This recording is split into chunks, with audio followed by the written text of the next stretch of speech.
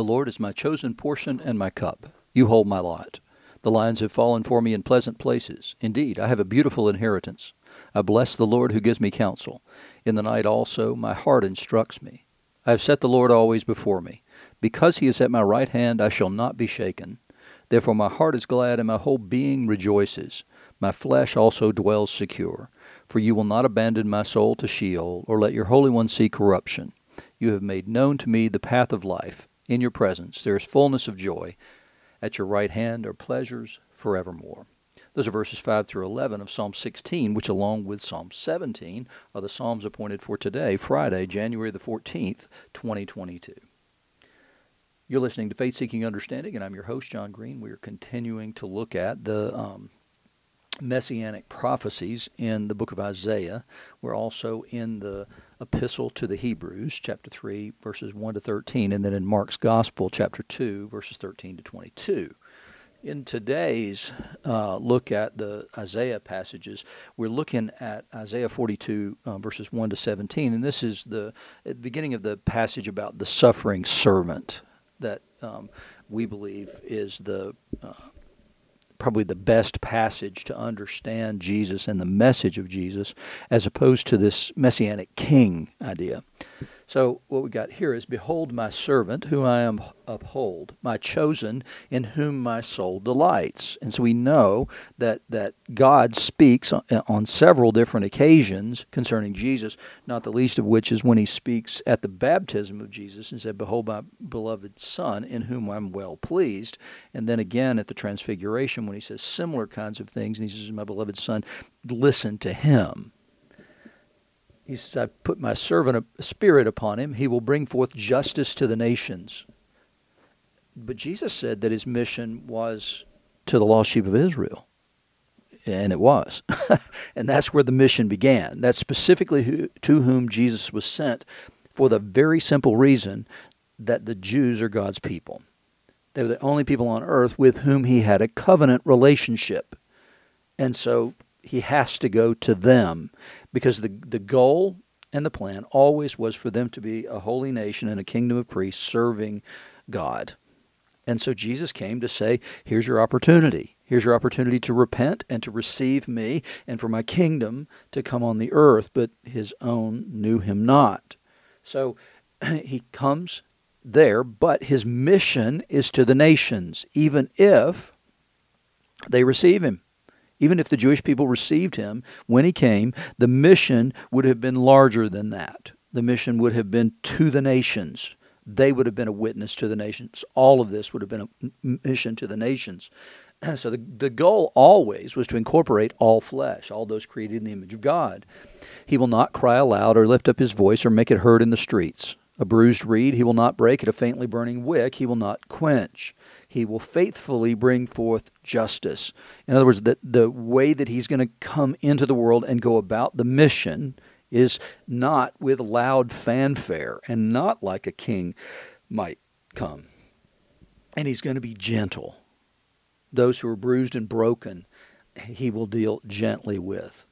He will not grow faint or be discouraged till he has established justice in the earth, and the coastlands wait for his law. Thus says God the Lord, who created the heavens and stretched them out, who spread out the earth and what comes from it, who gives breath to the people on it and spirit to those who walk in it. He's the God of all creation.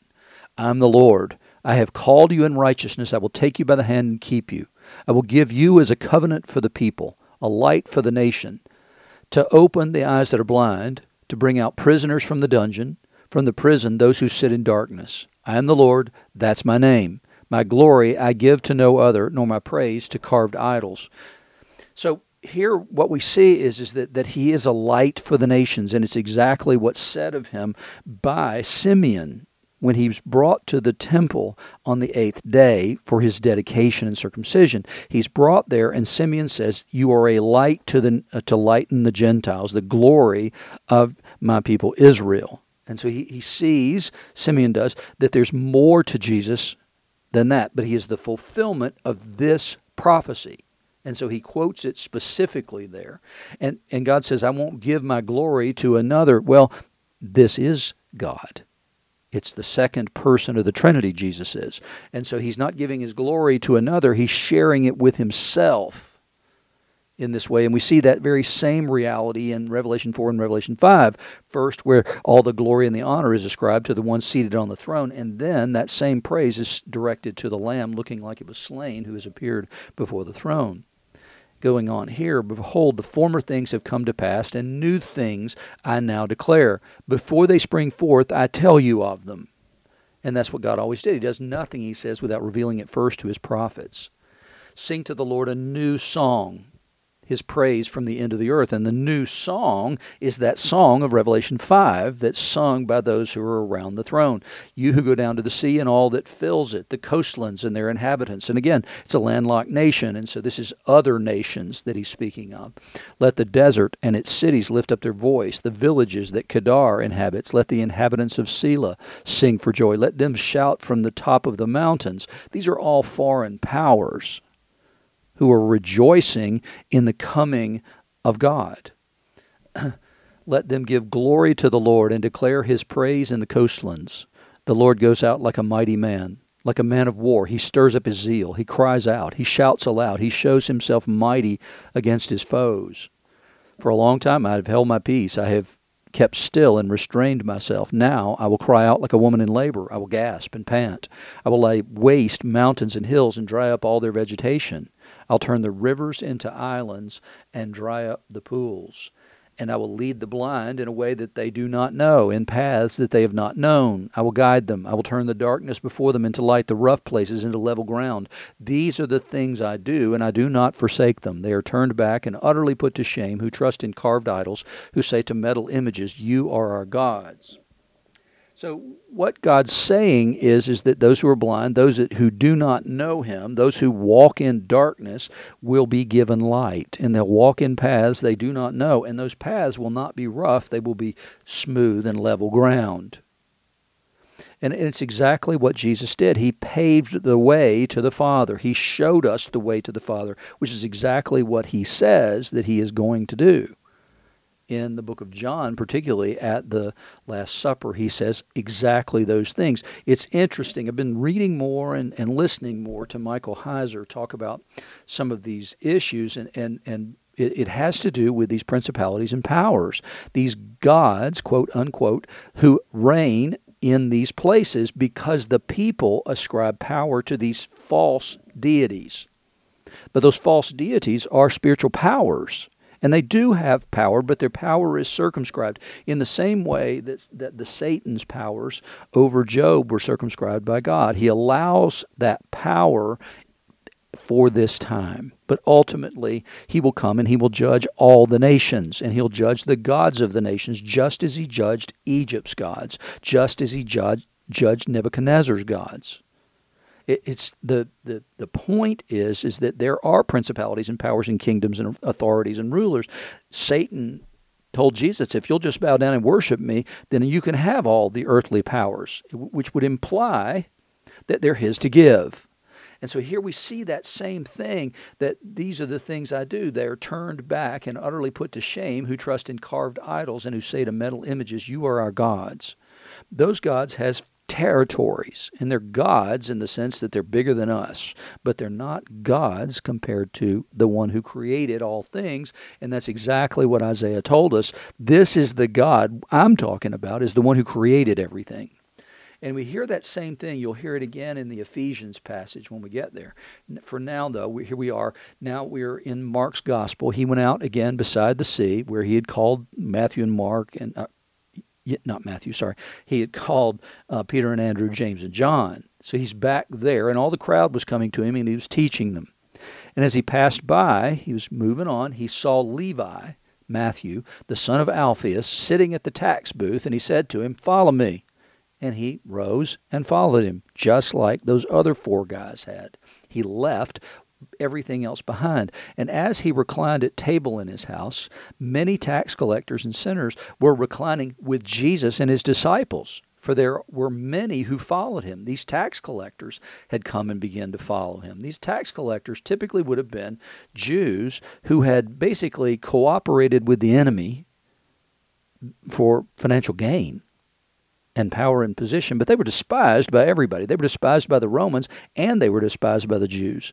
So they were not popular people, so they pretty much stuck together. And so it is odd, certainly, that Jesus is with these despised ones. And the scribes of the Pharisees, when they saw that he was eating with sinners and tax collectors, said to the disciples, "Why does he eat with tax collectors and sinners?" And every time I read it, I'm thinking the disciples here, this is a pretty new thing, you know. And I'm thinking, well, they're probably thinking, we'd like to know the same thing. We're not quite sure why we're hanging out with these guys, because that doesn't make sense to us. But Jesus is spreading the kingdom, opening the kingdom to all who will receive it. And Matthew has proven he's willing to receive the kingdom and forsake everything and follow after. And when Jesus heard it, that question of why he eats with tax collectors and sinners, he said to them, "Those who ate or who are well have no need of a physician, but those who are sick. I came not to call the righteous, but sinners." Same message John was giving, right? Which is to repent and be baptized. And so Jesus is calling sinners. And do they respond? Well, the answer is all of us are sinners. That's exactly Paul's point in Romans. We have all sinned and come short of the glory of God, whether we're Jews or Gentiles, whether we think that we have got this righteousness or whether we know who we are. And so Jesus says, I came to not call the righteous, but sinners. And so that's the reason we're here today with these tax collectors and sinners. And John's disciples and the Pharisees at that time were fasting. And people came and said to Jesus, "Why do John's disciples and the disciples of the Pharisees fast, but your disciples don't fast?" Jesus said to them, "Can the wedding guests fast while the bridegroom is with them?" What are you fasting for? You're fasting for the coming of the Lord. You're fasting in order that he would renew his covenant with his people. We're fasting because he told us to fast as we await his coming again. Jesus says, "I'm here. The bridegroom is here." As long as they have the bridegroom with them, they can't fast. The days will come when the bridegroom's take it away from them, and then they'll fast in that day. And that's something I personally need to consider. I need to regularly plan for fasting. I need to go beyond, I believe, Advent and Lent as times of fasting, and I need to extend that in other ways personally, and I'm recommending and commending that practice to you as well. No one sews a piece of unshrunk cloth on an old garment. If he does, the patch tears away from it, the new from the old, and the worst tear is made. So you've got to fit the patch to the application. So you can't just put a new patch on an old garment, because when it shrinks, it'll tear it away. And then the worst tear is made, and no one puts new wine into old wineskins. If he does, the wine will burst the skins as it ferments and grows, and the wine is destroyed, and so are the skins. But new wine is for fresh wineskins that are made specifically for the wine that's going to be put into them. So Jesus is saying, the former things have come, new things are happening in exactly the way that Isaiah said they would. Now into the Ephesians passage. For this reason, I, Paul, a prisoner of Christ Jesus, and he's in prison in Rome when he writes this. This is one of those what are called the prison epistles, the ones that he wrote from his imprisonment. He says, I'm a prisoner of Christ Jesus on behalf of you Gentiles, assuming that you have heard the stewardship of God's grace that was given to me for you. In other words, I'm here where I am, because I preached the gospel to you, and that gospel set you free, not the law. And so I preached this, and because I preached this to you and have said that you are in the covenant through the blood of Jesus, now I'm in prison for preaching that gospel. That's how the mystery was made known to me by revelation, as I've written briefly. In other words, I've written this other places, that God made these mysteries known to me, and it's where he talks about being caught up into the third heaven, and these mysteries were made known to him. When you read this, you can perceive my insight into the mystery of Christ, which was not made known to the sons of men in other generations, as it's now been revealed to his holy apostles and prophets by the Spirit. So it's a message that goes beyond just the 11. It's apostles and prophets through the Spirit who now know these things that have been revealed. The mystery is that the Gentiles are fellow heirs, members of the same body, and partakers of the promise in Christ Jesus through the gospel. So they don't have to come into the Judaism. No, they're incorporated into this fellowship through the blood of Christ. Period. End of sentence. And that's why I'm in prison, is because that's the gospel that I preached. Of this gospel, I was made a minister according to the gift of God's grace, which was given to me by the working of His power. To me, though I'm the very least of all the saints, this grace was given, to preach to the Gentiles the unsearchable riches of Christ. So Paul acknowledges that the grace given to me, the mission that I was given, was to preach to the Gentiles the glories of Christ, and to bring to light for everyone. And remember, that's a big theme of that Isaiah passage that we read just a couple of minutes ago. He is the light for the nations. To bring to light for everyone what's the plan of the mystery hidden for ages in God who created all things. And remember, Isaiah points everything back to creation as well. And so we're talking about a very particular God, the God who created all things. And the Ephesians live in a place where there are many gods. There's a big Artemis temple there, is a lot of Diana worship there. And so you get these sibyls who are the prophets of those, quote, gods. But Paul takes these things seriously, and he's taking them seriously in the light of spiritual warfare, because what he's saying is, I bring light for everyone. What is the plan of the mystery hidden for ages in God who created all things? And so Paul says, I'm bringing that light to you. That light is Christ.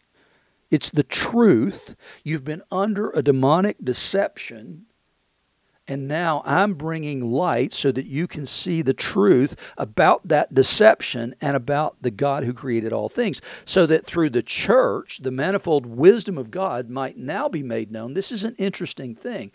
Be made known to the rulers and authorities in the heavenly places. So somehow Paul's saying that what we do and what we preach in the church brings light actually to rulers and authorities in the heavenly places, because what we're doing is we're proclaiming that they are no gods at all, and we know it. They've been exposed in our eyes as nothing compared to God.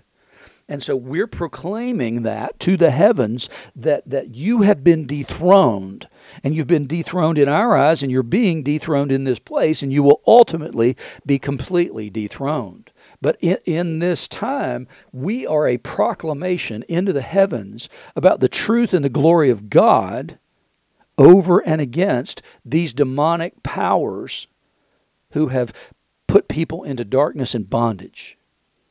He says this was according to the eternal purpose that He has realized in Christ Jesus our Lord, in whom we have boldness and access with confidence through our faith in Him.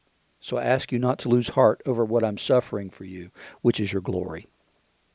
So Paul is preaching this powerful message that says that Jesus is the fulfillment of that prophecy you read back in Isaiah, and and that word goes forth into the heavens, where God's glory, the glory of the one and only, is being proclaimed and revealed.